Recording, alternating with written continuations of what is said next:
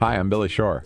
This is Add Passion and Stir. We're in Washington this afternoon with my sister Debbie Shore, co-founder of Share Our Strength. Deb, thanks for being back. I love being back. Thank you. And we've got such a great show. We've got Rose Previtt from Compass Rose Restaurant and Maiden, two restaurants here. Rose, we're thrilled that you're here. Thank you. And Luis Caldera, former Secretary of the Army. Luis, I don't even know where to start in terms of your resume. President of University of New Mexico, California State Assembly, man of all trades, but all public service and serving a country in so many different ways. Thank you. Really good to be with you. Thanks for being here. One of the things I love about this show is thinking about kind of common themes emerge from our conversation. So here we've got a former Secretary of the Army, and we've got a Sicilian Lebanese restaurateur. So you think, well, what's this all about? And as I've read about both of you and read interviews with you, articles about you, it seems to me that one of the things that really is a commonality is I feel like you're both so much about what I think of as kind of diversity, inclusiveness, community building by reaching out and building just kind of a larger world than it exists. And I know that you, Rose, for example, one of the formative aspects of your career was traveling around the world to some 30 different countries and then building a restaurant that reflects that and creates an opportunity for people to experience the world. How did you start out as a restaurateur in the first place? Well, thank you for asking. And I do want to say that Luis did have a very intimidating resume. I only sent mine this morning because I thought, oh my goodness. Trust me, it's intimidating to all of us. Who would not be intimidated by Luis's resume? I feel honored to be at the same table and to think that there's any correlation between our works because it's so unbelievably impressive. So it's very nice to meet everybody. Thank you for having me. My love for food started as a kid, as I know a lot of us who own restaurants say. But my very Lebanese mother and Italian father raised me in a tiny little farm town in Northwest Ohio, where we were the most ethnic-looking people. And you know from day one that you're different. And my mother's answer, she grew up in the Lebanese American community in Detroit. Your parents were born here? My parents were born here. Okay. They met in Detroit, where my dad was in school at Wayne State, and so was my mom. And he moved her when he went to law school to this little college called Ohio Northern University. And it's an amazing school. It's my alma mater as well. But it is in a tiny little cornfield town. And immediately my mom was a fish out of water. And, we came along and you noticed pretty quickly that you stand out. And they made it very clear from day one that our lesson, the lesson they were going to teach and what we were going to do was educate people about who we are through food. And that was from, looking back on it, it was a beautiful lesson. At the time in the 6th grade, when your locker smells like garlic and you're eating pita bread, and no one's seen pita bread at this point because we're talking about like the 80s and 90s here, and this is rural Ohio, it doesn't seem like such a great idea. So you had a palpable sense of being different. From being day one. Other. But the food was the connector. Yeah. And that was the thing. My mom was like, this is how we're going to get to them. That's how they're going to understand who we are. And of course, they're having pizza parties and Mountain Dew and these things, and I'm having lamb sandwiches and spaghetti, even spaghetti and meatballs was kind of, ours was entirely different story. Our sauce had pig's ears in it and pig's feet and things that people had, never seen. And for years, it was tough. But as we got older, we really started to appreciate it. And then our friends by high school started to think it was really cool and they wanted to eat at our house. But that was ingrained from day one. So I think that and just a sense of hospitality. Anybody was welcome any time of day. If we didn't have enough food, we'd make more. Everyone was welcome around the table. And that table was where all of our problems were solved. And, if I fought with my brothers, we had to clear it up at the table. I don't even think I ate at a proper restaurant. I didn't have a hamburger in a restaurant until I was 10 years old. And that was on a school field trip. I snuck it and due to the Catholic guilt that I was raised very well with, I felt really guilty about it. But my parents' nutrition, healthy food, and food that depicted our culture was very, very much a part of how I grew up. My dad is also, my grandfather's kind of like American dream story was that he had an Italian grocery store in New Jersey that my dad didn't take over because he was the first one in the family to go to college. But I think I get kind of my business and love of selling food from him. And we brought all those values to this tiny little farm town in Ohio. But, fast forward, I went to school. I went to college and I went to grad school here in the DC area. I went and got a master's in public policy at George Mason, but I always bartended or served, as we talked about earlier. I met my husband at a bar down the street from here. What was the bar? At the time, it was Politiki, and it was on Capitol Hill. On Capitol Hill. I'm in Southeast DC, and I was interning for Human Rights Watch, and I was not even out of college yet, so I wasn't making any money, so I was waiting tables, and I was his waitress, and that's how we met. So all through school, working in the nonprofit sector, I always was in food. So I knew one day it would come full circle, and I would have my own plate. But not a chef. Not formally trained. Right. My mom basically turned that love of food and culture into a catering business that we did out of our kitchen in Ohio. Wow. So I was always in selling food or making food, but I never was formally trained. And appreciating it, obviously. Totally a huge appreciate it, appreciation, right? And I could make you tabbouleh for like $300 right now if you asked me. Like we would do weddings and big parties. Yeah. What are we waiting for? But that is not a formal French culinary training or anything like that, no. But a great appreciation for that. And your background was almost as political and policy oriented as Louis turned out to be. And I know, Louis, I kind of get from what Rose is talking about how she ended up as restaurateur. How does somebody end up as Secretary of the Army? That can't be something that you set out to do. Well, you don't start setting out to do that, but just listen to Rose. If I could just go back and tell a little story. So we were the same family, but in Southern California. My parents were immigrants from Mexico. We were the family that ate tortillas and frijoles and chile rellenos and all this food that my friends didn't eat because growing up where in California? Growing up in Whittier, California. Okay. And at that time, the what today we would call Latino Mexican American population was maybe just about 5% of the population. So it was you stood out. You were the different family, and it was really part of bringing the family together. And it was also really great because when we would travel back to Mexico in the summers to visit extended family and stuff, there you'd even eat stuff that we didn't prepare at home. What part of Mexico? My mom was from Chihuahua, from northern Mexico, and my dad from Zacatecas. But I grew up in this Spanish-speaking, immigrant, poor, struggling family, and I really kind of understood that public education was going to be kind of my ticket out. I needed to do well in school, and that public policy, that things like the war on poverty. Were the Great Society. Those were programs that were very much being talked about, the Civil Rights Movement, that those are things that I believed in and wanted to be a part of, and that the way that you could make an impact was through public service. It started with going to West Point, and that was in part because West Point was free. So not only was it a great education, you could be an Army officer, serve your country, but it was free. I mean, they paid you. So you'd actually set your sights on West Point as a young student?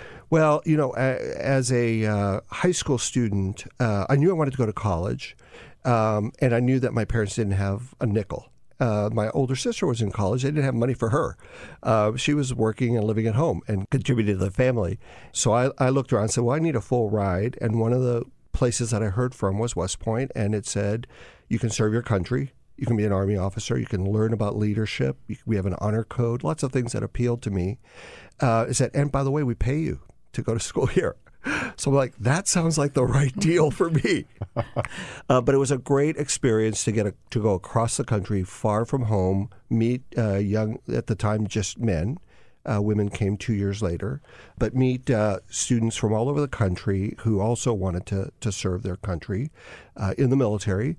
And then while I was really open to serving in the military, there was a part of me that wanted to serve closer to home, wanted to work on issues of education and job creation and improving public safety and all the kinds of things that you get to do when you're in the legislature. So I left. After I left the Army, I went to graduate school, and then I went back to California. And it was not too long before I was running for public office, and in part because we have term limits in California. So I was in the state legislature. Maximum 3-term limits at the time. And I was just elected to my 3rd term. And I knew if I wanted to stay in public life that I needed to probably go work for President Clinton, who'd been elected 4 years earlier as he was going into his 2nd term. And so I came out to Washington to talk to folks that I knew in the administration about how do you get a job in the administration. And one of the jobs that was on my list, they said, well, what are you interested in doing? And at the top of my list was Army Secretary. And they said that job is full. The incumbent, and there's only one, is not going anywhere. So let's look at something else. And I came to do a different job, to help run AmeriCorps, the president's service program. And Togo West, who we just lost, who just passed away, had been the Army secretary and had been moved to be Secretary of Veterans Affairs, and the Army job came open.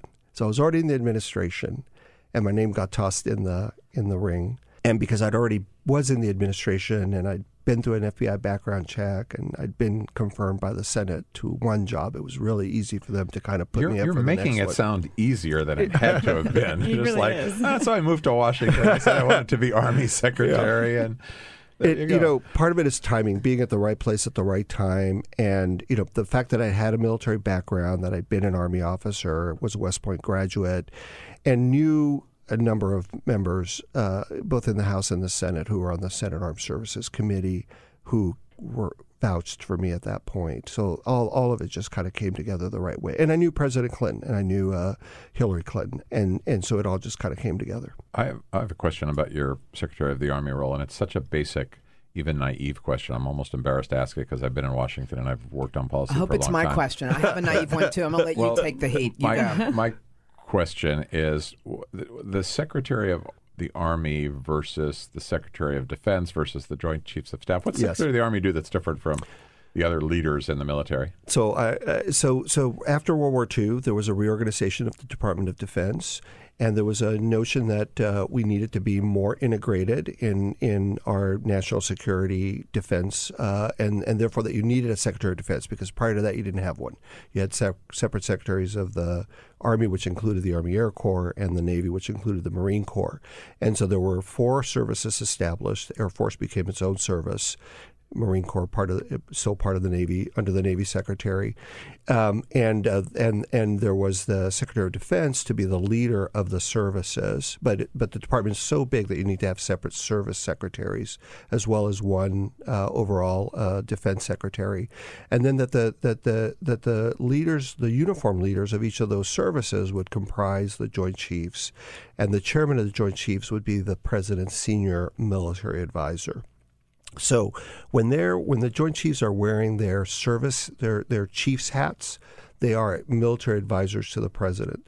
But because in our system of government is about civilian control and civilian control of the military to be responsive to civilian authority, you have to have this line that goes Secretary of Defense to the service secretaries. And so they really kind of operate in parallel. The uniform side have tremendous commitment, patriotism, loyalty, understanding of what it takes to fight and win wars, but it has to be responsive to civilian leadership, and that's what the secretary and the secretariat, the civilian political appointees and leadership represent that help guide the services. And the uniformed military is pretty good about buying into that? Absolutely, because they believe in our constitutional system with this separation of power and with civilian control. And in fact, it's something we try to teach other countries, that their military should be under civilian authority. So for example, in Turkey, the military considers itself a guarantor of the republic, and so they would have a very different sensibility about whether they should intercede if the president does something that they don't agree with. And we see that in countries in Latin America where we don't want juntas toppling democratically elected governments, even if those governments are not ones that are necessarily serving the people as well as they might. We would prefer to see that is changed through a democratic process, and so the military to really limit itself to providing national security and working with other countries to provide regional security and to address things like counter drugs and the kinds of things that the military does today, but not to involve itself in the political decisions of the country. We would never, of course, countenance that. I hope in this country that we would never countenance that. And so we have really, I think, norms that work very well that, in fact, we try to share with others. You had both spoken a little bit about food as something that in your neighborhoods and in your communities separated you out a little bit, but it seems like from what I know about both cultures that food was also very important in that culture, aside from making you maybe different from the other kids. Talk just about the culture of food where you came from and the degree to which it was family-centered and celebratory. Your background, Rose, is Lebanese Sicilian, which is got to be a very kind of passionate combination. It's everything. You know, at the time, my mom's friends, they were all marrying other Lebanese guys.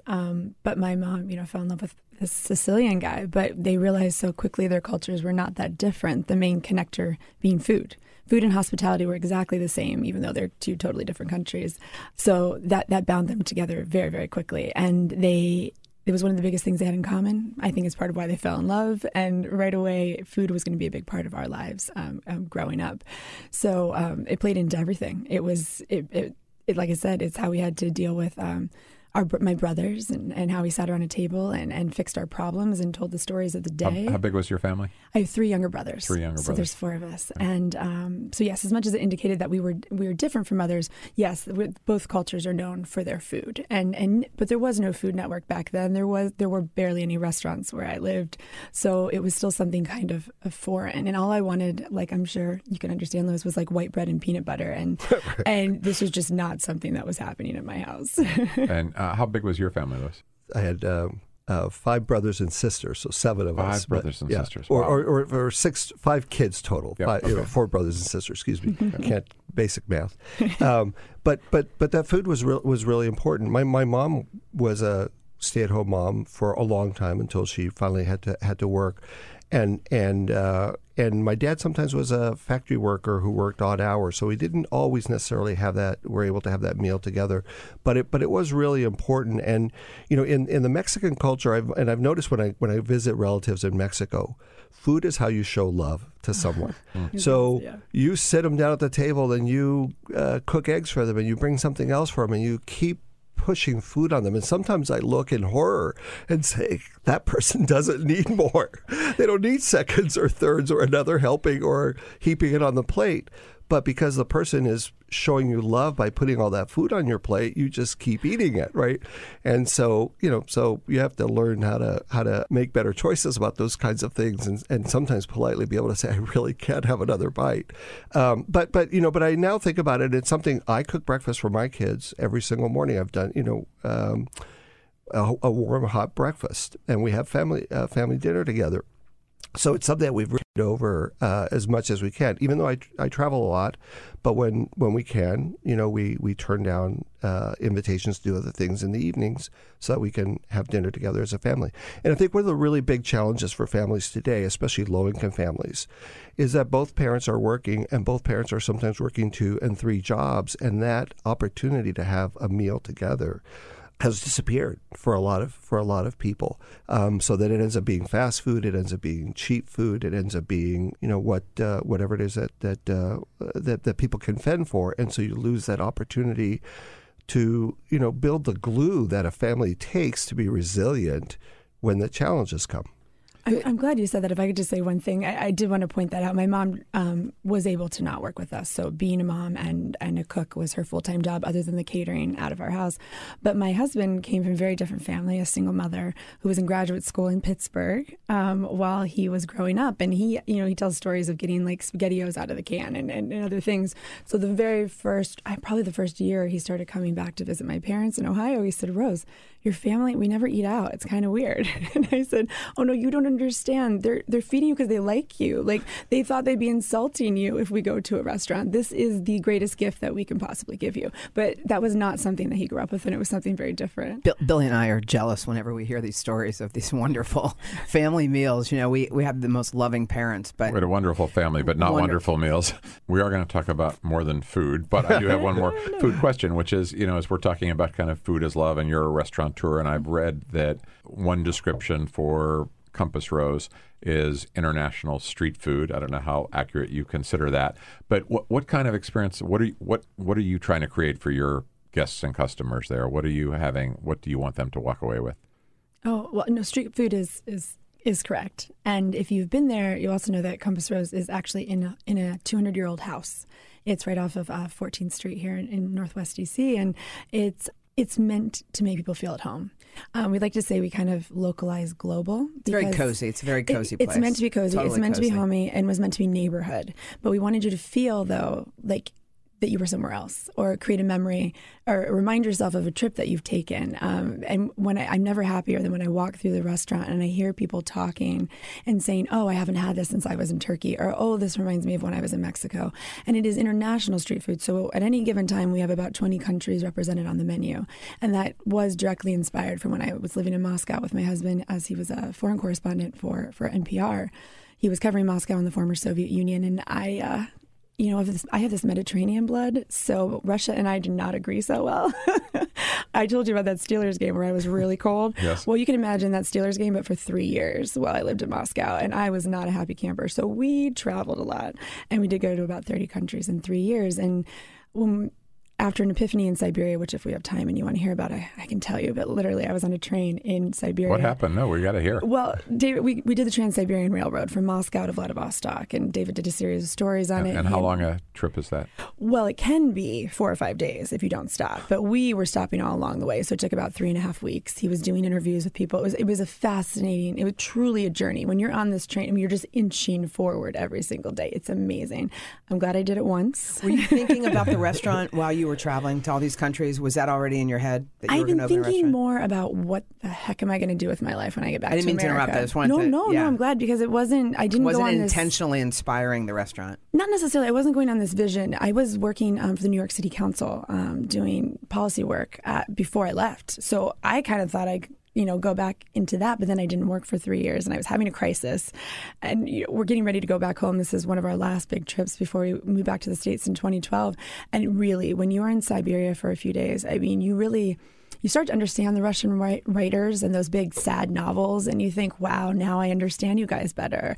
I am seeing my soul, my mortality. And the one thing they taught me, there's a lot of fatalism, right? Like the opposite of America, where we're like, we can be Secretary of the Army just because we want to. We can be President of the United States. This is what we're taught. Definitely culturally, it's different there. And often it was like, well, we're probably going to die tomorrow, so, let's just do what we want today. And I'm thinking, wow. But the way that did, I use that for inspiration. That has its positives. Well, I mean, the inspiration was, you know what, I did say deep down, as I'm examining, again, my mortality and my soul, what really makes me happy is food and serving food and making people feel at home. And so why don't I finally do this restaurant? I always thought I'd have, but I kept saying, I'll do it later. And that was the epiphany on the train? Yeah, because then I said, well, later is now. I might just die tomorrow like the Russians tell me. So why don't I just go home and do it? We can thank them for Compass Rose. I do. And David reminds me all the time, because every time you complain about how cold you were, Compass Rose would not be here otherwise. So. Also want to talk a little bit about leadership, because I know you, Louis, are an expert in it, and you, Rose, have to lead in terms of your business. I mean, you're not just the cook and the chef and the designer, but you're a leader to a team there. Where did your leadership principles come from? What was the genesis for you getting interested? You're teaching leadership now at George Washington University. It really, it was one of the things one of the reasons I went to West Point was because they said we are intentional about teaching leadership and developing leaders for our country, and that the expectation was a lifetime of leadership, whether it was in uniform or out of uniform. And it's a place where presidents had gone there and generals had gone there and things. And so that was sort of part of the start of the journey. But as I've had a chance to be in a number of leadership roles myself and observing a lot of people in leadership, you really sort of start to think about what it is that leaders do, about servant leadership, this model of servant leadership, where it's not about you, it's about the people you're trying to serve or the mission of the organization that you get a chance to lead. Today, it's trying to teach that to young people who have those kinds of aspirations also to be leaders. There are many, many opportunities to be someone who is ethical, principled, and willing to work. And that's one of the other things I try to instill is leaders work hard. They have to be competent in the thing that they're trying to do, which requires both continuous study and learning and mastering the issues and working hard, but at the same time also being attentive to people, because you can push yourself really hard, but you have to recognize that people have lives, they have families, they have things that they want to accomplish, and so it's not just about getting them to kill themselves for you. It's about, hey, we're building a team here. We're all in this together, and let's be inspired by what we're trying to accomplish. Well, let me just ask, how do we square this notion of work-life balance that we all strive for? And you talk about living on an authentic life in which you really get to fulfill, a variety of your, ambitions. How do you square that with just the basic need that so many families are facing today, where they've got to work 2 or 3 jobs and they can't be around for their family? So we have to have work policies that include things like minimum wage and better family support, so that family is really an obligation of the entire community, taking care of children, not just of you had them. It's your job. Right. There are a lot of families that are struggling out there. And so the more that we can do to help support them, whether it's through the schools, whether it's through community groups, whether it's through policies that better support families, are going to create environments in which, children can grow up with more of a sense of who they are, and that this country and these opportunities belong to them as well. They're just not for other people. And in the restaurant, does that ring true as a leader for you, Rose? Oh, so much of what you said, yeah. And I think what you're saying about really looking to what your staff needs and teaching them about it in my business, what the customer, what the guest needs is actually the priority. And I didn't realize, I just recently opened a second restaurant, and I think I underestimated the effect of doubling my staff. So instead of being in charge of 30 people, now it's 60. And leadership comes into play every single day. And I think any entrepreneur or small business owner knows that reality hits really hard, that if you don't get out of bed and do it, nobody's going to do it for you. And you have to inspire everybody else to get out of bed and do their job too. And make sure that they're feeling inspired by each other. Mike Friedman was just here the other day from the Red Head, and he was talking about leadership and how the staff and the employees are really kind of the number one thing, and to make sure that they're feeling connected. And something that we talk about a lot that he talked about was, feeling like you're connected to something larger than yourself, which I thought was great. And that's a great way of putting it, yeah. So he, the leadership piece for him was a very intentional piece, and I'm sure that's when you have a successful restaurant. Now you have 2. When did Maiden open? Just 4 months ago. Okay, so it's brand new, and he knows. I mean, they run great operations, and it's constantly inspiring them and getting them excited about leading each other, and it's never easy. It really isn't. One of the things you said, Louis, that resonated with me in terms of like the balance that a leader has to strike, and I'm thinking of something that was said about Debbie and me we've been at Share Strength for 34 years. We of course live it and breathe it, right? We started it, and so we're always thinking about it. And we do these reviews where our staff do these kind of annual employee surveys. And I remember in one of them, somebody had said, just because Billy and Debbie have no boundaries between their personal life and their professional life doesn't mean that I want to live that way. And it was I remember that comment. Yeah, it was an interesting. And we found that person. Yeah, it was a really good call out, because we do push more out of enthusiasm and excitement for what we're doing rather than in any kind of taskmaster kind of way. But you got to remember that other people have lives as well. And also, you have to really understand what listening means. It's not just hearing and waiting to respond.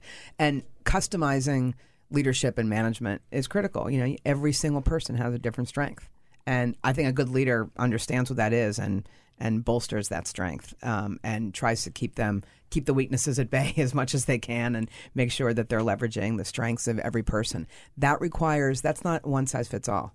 And I would imagine same in the Army, same in a restaurant. Yeah. Certainly, that's the case at Share Strength. And there are some generational differences. Young men today want to have complete lives, so they also want to be involved in their kids' lives, and they want to work out, and they want to have avocations and stuff. And I have friends who are saying, like, the young lawyers in my firm, I don't quite get them. They don't work as hard. They don't have that partner fear that we used to have.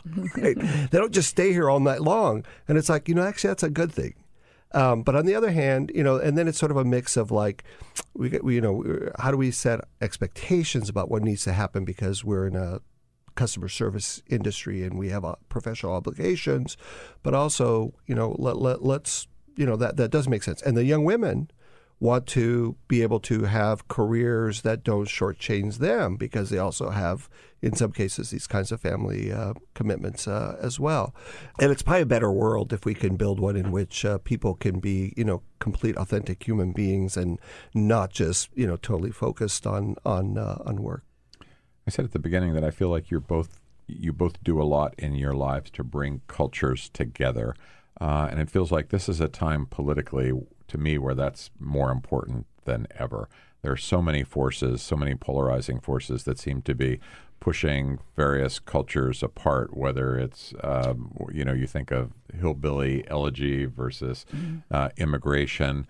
Do you have a palpable sense of doing that in your business, Rose? It just feels like it's so implicit in everything you're doing. And then I know, Louis, you've been very active in trying to think about how do we, particularly with the Hispanic community and the Latino community, how do we make sure that that community has every opportunity that should have? It is an interesting time, and I think also to have restaurants in Washington specifically probably is a little bit different than an experience maybe someone in another city would have, because we're so close to it and our clientele is working in politics day in and day out. And it's been a fascinating and unique experience, I think, to have restaurants in Washington. But I think Maidan is probably a very specific example of what you're talking about. This is your new restaurant. The new Maidan. restaurant this is my soul food. So this is where the Lebanese comes in, and we're doing only food from North Africa, the Middle East, Georgia, and Iran. And it just so happened that we planned a summer. You must be the only one in town doing that, pretty much. Those countries specifically, yes. Middle East, no, but right. There's definitely a couple other very specific Lebanese restaurants, or Greek or Turkish, but we're bringing them together. So in essence, they are similar but very different in many ways. And the name of the restaurant, Maidan, actually has Arabic roots. It means a square or a gathering place. The first time I heard it was in Kiev. There's a very famous Maidan. I thought, what is this word? And as I looked into it, I realized it's used throughout Eastern Europe, North Africa, the Middle East, and India. So my friends in Hindi know this word. It's pronounced differently, but it means the same thing. And it's always meant a square, a gathering place. And I've always felt... Town square. Town square, place. yeah. Mm-hmm. So the Maidan is like the center of Kiev. They have... public mornings there. They had a revolution there a few years ago. And I think these public spaces are very popular in the rest of the world, but we have less of them in the United States. I think the first time I remember in my lifetime people running into the streets for a joint public show of emotion was when Obama won the first time. And I was in New York, and people just fled to the streets. And I'd never seen that before. But I think you see that more often in other parts of the world. When the World Cups are won or whatever, people just run to the centers or they meet in the squares. And I thought, in America, I wish we had more of these spaces where people could just come together. But I feel like bars and restaurants are the one acceptable place. You heard me already say, I met my husband in a bar. You hear that story a lot, because that's the one place you're allowed to introduce yourself to strangers. You're allowed to make friends. You're allowed to forget politics for a minute, and you're allowed to come together. And I hope I create those spaces, and I think a lot of restaurants do. And Maidan, specifically with its Middle Eastern roots, definitely gets this question more often, because we planned our summer research trip last summer to Morocco, Tunisia, Lebanon, Western Georgia, and Turkey. Right as all of the banned countries came up and all of this, and a lot of people asked us, did you do that on purpose? It just so happens that right now some of these places are considered bad to go to. And I think one of the mandates we have, and my staff knows very well, and one of the reasons I think they, like you said, really have buy-in, is because they feel like they get to show the world some very positive parts of these countries that I think on the news we're hearing only negative things about. You think Lebanon right now, you think ISIS, you think Tunisia, you think Arab Spring, all of these negative connotations, when we were actually welcomed into strangers' homes with open arms. I mean, people we had no idea who they were. We cooked with them and we left as friends, and we hope that we're creating that space here. And all the recipes on the menu are taken from that trip, from women that we cooked with, and we did mainly cook with women entirely. And I had one beautiful memory of this Tunisian woman who brought us into her home, and she said, my mother's generation wanted to be French. They wanted to be fancy, and they thought being Tunisian and cooking Tunisian food was almost pedestrian. They were above that because they were of a higher class. And she said, but I cooked with my grandmother because I wanted to learn the Tunisian recipes, and I want to teach you only Tunisian meals, today. And I hope that you'll take it back to the States. And she said, if you go to the restaurants, you won't have this because only men are working in the restaurants. But the women, we're home making this food, and that's what we want you to take back with us. And so we have some Tunisian-inspired dishes on the menus at both restaurants in her honor, and we had a beautiful day. You're smelling, you're making harissa is everywhere in Tunisia and in Morocco. You're smelling peppers and onions and garlic. Harissa is that reddish pepper-based paste. Pepper-based paste. It can be a little hot. It can be mild if you want it, but most people prefer it a little bit hotter. We have it in the restaurants, and they were just so excited. And of course, everyone's is better than it. The Tunisians is better than the Moroccans. Everyone's very proud of their harissa. But we're tasting these spices, and we're smelling these beautiful things, and in home kitchens that are very tiny. Isn't it the case that the best food is so simple, right? So all these fancy dishes, which I enjoy too, but the really basic food from Mexico or Lebanon or Syria is very basic ingredients and very basic foods. 100%. And everybody's expecting something really fancy when the best stuff is just like what they do. At Compass Rose, it's street food. At Meydan, it's grandma food. And we really think those really beautiful, simple things, as you were saying earlier, Billy, the street food is the great equalizer. It is where everyone, whether rich or poor, has their favorite stand in the town. And that's one of the few places you see everyone come together over food is on the streets at a very humble, cheap stand. But there's usually a national dish that everyone knows is the best at this stand. And you'll see rich people and poor people during the day. And I just felt like it really brings everybody together. And I want Compass Rose to feel like that. So we want to recreate that. And at Meydan, we cook with grandmas and we reproduce their recipes. I laugh, and you'll relate to this. I laugh about elote because it's, now it's in restaurants. Right. It's like, $12. It's like it's on the street. What is it? It's the corn that's smothered in the lime and the salt and the chilies and the cheese. But it's literally in every Socolo and every plaza in the country for like pennies. But it's like the big dish here. Oh, yeah, and ours is kebabs. Now, mind you, a lot of people will say, well, this was a lot cheaper when I had it in Lebanon than it is here. And I thought, well, I'm really sorry. Their rent is a lot less. But yes, but kebabs and simple dips and spreads and things that just filled the tables in Lebanon, these little tiny dishes of these beautiful different flavors is what we're trying to recreate. Yeah. But things you can make in your own kitchen. In some restaurants you go into, that's not the case. You have French technique and very rich things, but we kind of prefer the more simple and just base everything on bright flavors. I think your next business, in addition to the restaurants, should be like you should just take people like us with you as you travel overseas. I'd sign up. I'd pay. I want to go with you. I'd be happy to have you. Oh, I mean, so tonight, guys. Let's just leave and go over. For a lot of people, like the closest you could get to Lebanon might be going to Meydan, right? Well, and Iran is a perfect example. I will say that we've had an amazing outpouring of love from the Persian Iranian community in the D.C. area, which I had no idea was so big. Mm-hmm. We only have a couple Iranian dishes on the menu, but people are coming in droves, and it's been so exciting to meet them, and they're so excited. Many of whom have not been home for years and years and years, and to get these flavors gets them so excited, and then they come to us and they tell us about growing up in Iran, and it's beautiful. And of course, it was the one country we couldn't go to. After looking at it, it was either with the cost and the complication, it was either go to just Iran or 5 countries, and so we decided we really wanted to show the best aspects of as many places as we could, but we would love to go back. So we've been cooking with a chef here in D.C., an Iranian woman who's amazing and has written some amazing cookbooks on Iranian cooking, and she's been helping us. So I have a feeling you could get people excited about almost any combination of restaurants. Louis, talk a little bit about your work in terms of this issue of how we bring cultures together. Sure. I think one of the great things about being Army Secretary is you get to travel the whole world, and you get to see soldiers who are serving our country all over the world. They're in 100 different countries every day of the year. And you see them in hotspots, and you see them in places where what they're doing, nobody even knows that they're there, but they're there, and they're great ambassadors of our country. And one of the things I loved about it is that the tremendous diversity of that force, right? They're from every background, African-American, Latino, Asian, poor white kids from rural parts of our country, every kind of background that you can imagine, men and women, and to me they're like these great ambassadors because that's the strength of our country. I think we have a great country that provides tremendous leadership throughout the world, and we shouldn't forget that because sometimes we see the polarization and we think we're completely divided. part of that is because the people who are the most extreme ends kind of capture the media, and we hear a lot from them, and we don't hear so much from people who are, just trying to raise their families and be responsible citizens. But I think that the diversity that our nation has is a tremendous asset. And the truth is it's only going to grow in diversity because of the smaller planet that we occupy.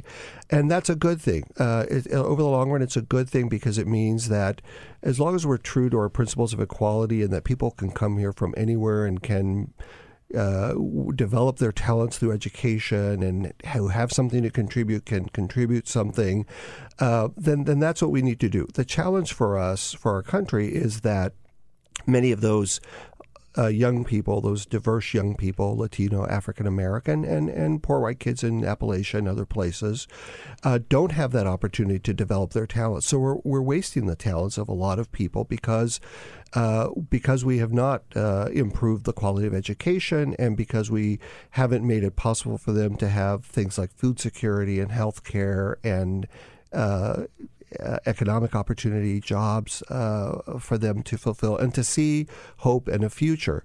If we can unleash that potential, I think that's just all to the better for our country. So I've been working on that in part on trying to say, look, Latinos are going to be the largest minority, already are the largest minority in this country, are going to be 40% of its population within 20 years. The leadership of a lot of our country in every walk of life, whether it's politics, business, arts and culture, whatever it is, has to, a fair share of it has to come out of the Latino community. So we have to take some of these really bright kids who have the potential to not just be college graduates, but go on to professional schools and start businesses and do all these things and unleash it, because a lot of it is being wasted right now. Louis, I always knew that the military had a strong culture. I mean, I knew that. I didn't realize until we've had a couple of guests on representing different parts of the Army or the military, just how, how emotional their connection was to each other and to the military. That was something that I learned about it. And can you sort of explain why that is? I mean, is it just sort of the common bond of serving, or what is it about the military that really binds these people together so intensely? I think it's, so there is a socialization process when you first come into the military, where you start learning the histories and tradition and about your unit, and where there's a lot of emphasis on exercises and things that build teamwork, where you really learn to depend on the person next to you. And the more that you buy into that idea of your unit and its heritage, its esprit, its your obligations to your fellow service member, the more you start to gel and be cohesive as a unit. One of the nice things about the military is it's a place where everybody kind of wears their pay scale on their sleeve, right? It's not about bonuses or this, that, or the other thing. It's just all about the mission, and it's unique because you know that the job that you're doing, you believe that the job that you're doing is important to defending our country and its interests in the world, and fewer and fewer people today have that experience of having served. So I really admire these young people who enlist and or become officers and serve in the military, because they're the ones in their generation who said, hey, someone has to stand up and do this, and it's going to be me. And so you start out by having a group of people who are interested in service, and then you mix with that this idealism about what they're doing and the reality of that. What can you tell us about the condition of people coming out of the military? So if you're not a West Pointer, Yep. if you're not Secretary of the Army, if you're an average man or woman who served Yep. the country, do you come out with opportunity, or do we need to do better there? Well, honestly, I think we need to do better. When I was secretary, I started an online education program for soldiers. That today all the services have it, but the reason for doing that because I wanted our soldiers, whenever they leave the service, and whether that's after 4 years or after 10 or 20 years, to have not just the pride of having served, but marketable skills, so that they could go into the civilian world and provide for their families. And so that included degrees and included certifications, technical certifications, and other kinds of things.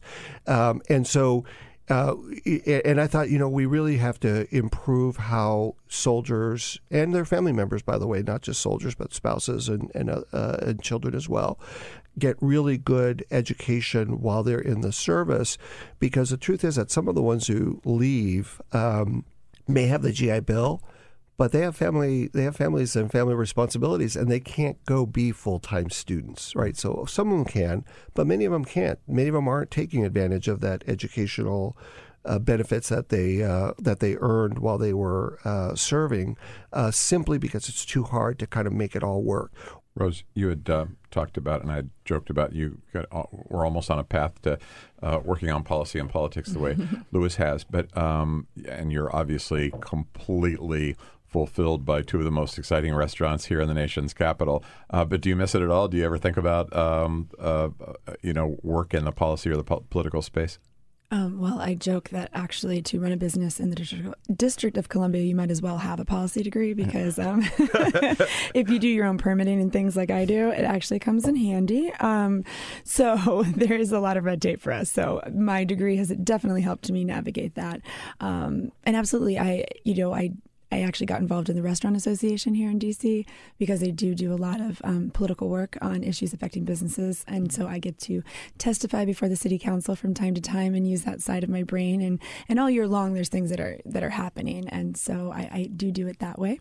And I love being involved. I mean, we have to be involved in our community. It's a neighborhood. Both are neighborhood restaurants. I live in the neighborhood. I live at 14th and T. So we go to ANC meetings. We go to neighborhood meetings. And so I love local politics. And your clientele has to just be inspiring you all the time. Oh, yeah. I mean, especially at Compass Rose. I mean, we get the State Department, the Foreign Service, embassies. I mean, everyone that comes in is just fascinating. But I really believe in local government. When I got my degree, I didn't actually, no offense, didn't want to work for the federal government. I always wanted to work in cities. It might be the small town girl thing. I really love, especially just city politics. It's crazy. It can be more brutal, I think, sometimes than the Hill, local politics. So I never want to be not involved in my community. And the impact feels like, absolutely. it's closer. Well, and that was the other thing. I'm very results oriented. That's why I like this business. Like you do a thing and you see a result. And policy work can be hard. You work on a thing for a really long time and you might never see it, but in city politics, you do see it a little bit faster. And I liked that about it. George Mason was a great place to go to school because I was able to intern with the city council here at the same time. It's just funny to be on the other side now. You go to the office and you think, I know why that council member made that law because I helped council members write those laws.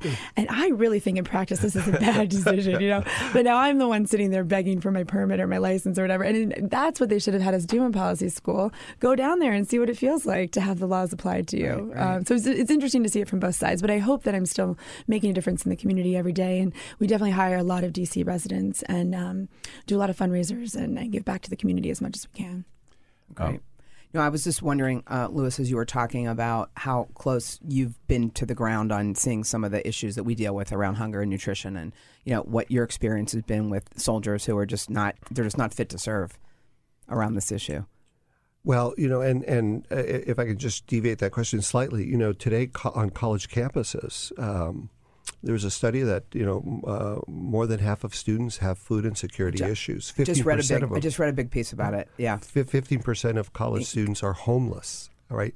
There are university campuses now that have homeless shelters and many that now have food banks. Because it's a huge issue. The day when you could, kind of pay your way through college and work and go to school is long gone just because it's so expensive today, right? So those are things that limit people's ability to fulfill their human potential. And so that's why it's important to try to do things that help address those needs. And sometimes those needs are hidden. So the student isn't willing to tell you why they're falling asleep in your class, but the reason they're falling asleep in your class is because they're working a graveyard shift.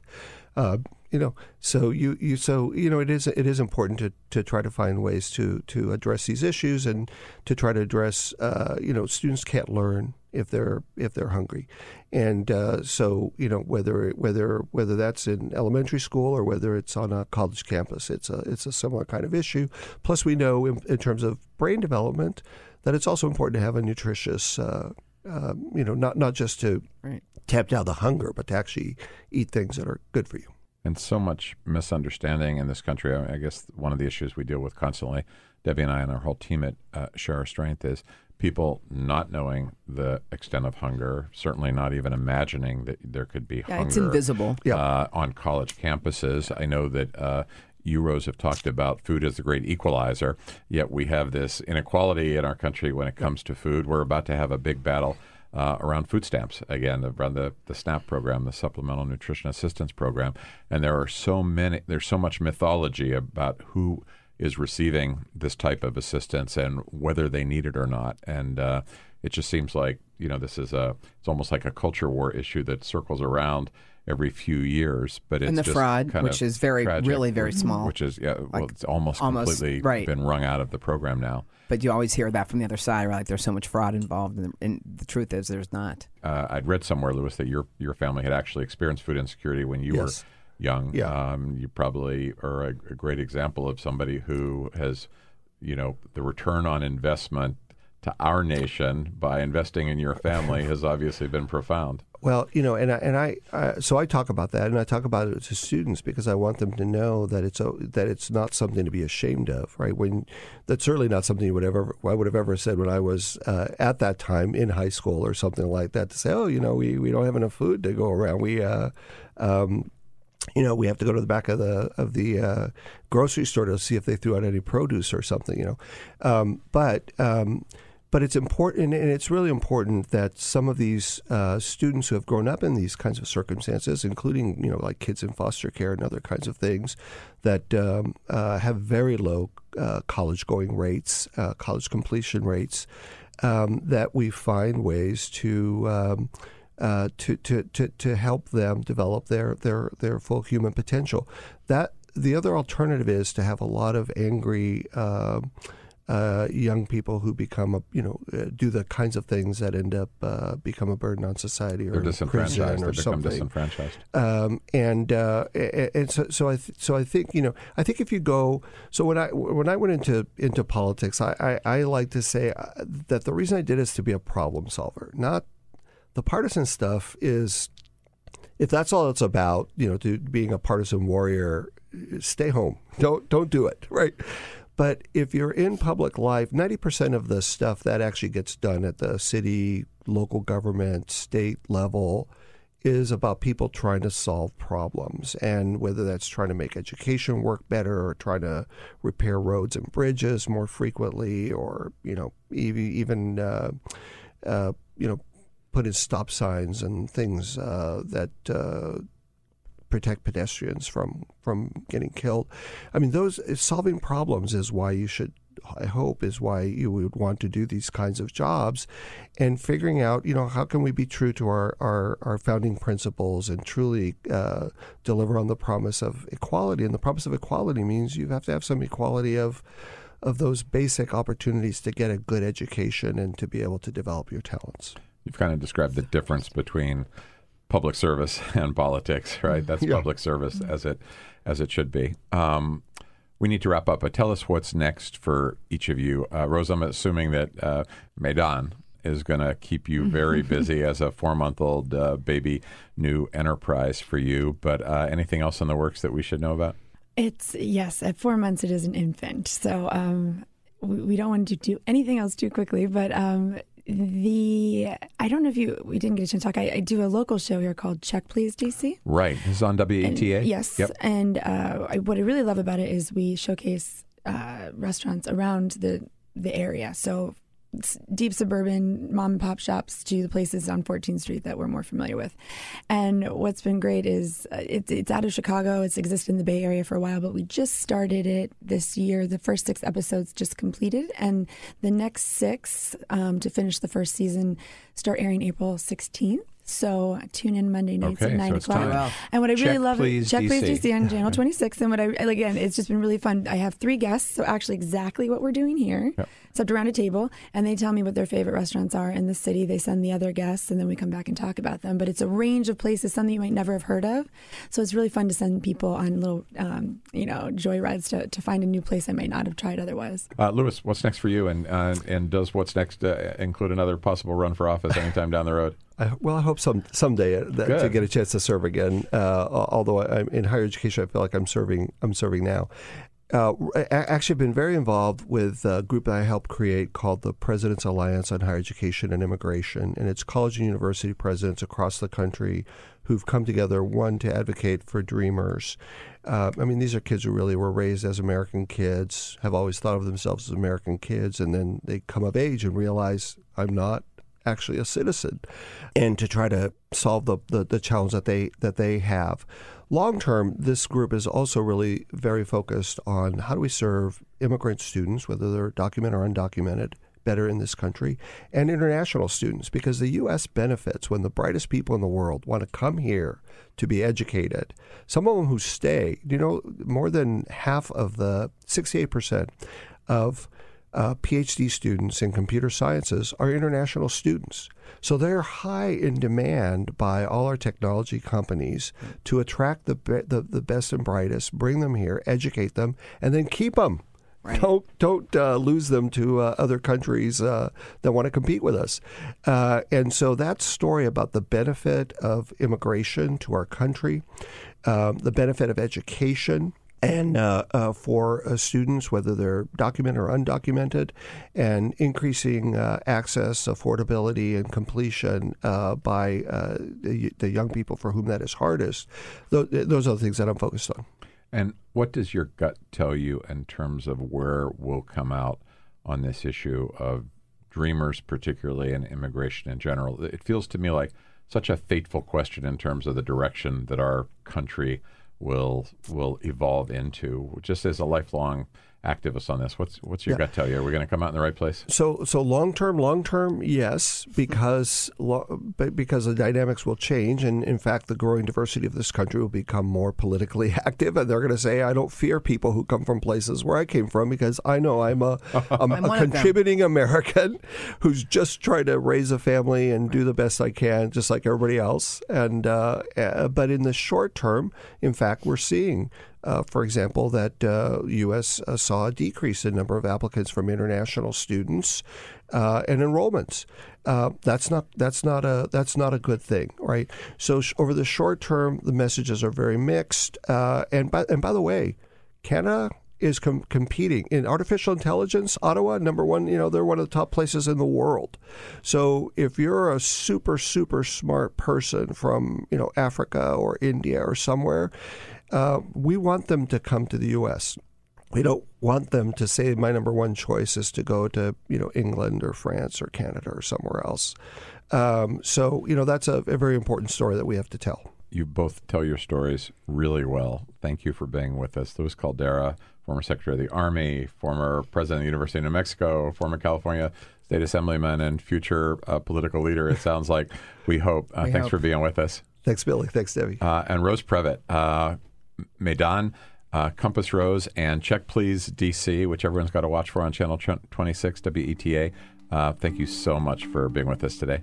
Thank you guys for having me. Great show. And Debbie Shore, Thank you. wonderful. Thanks. I'm Billy Shore. You've been listening to Add Passion and Stir.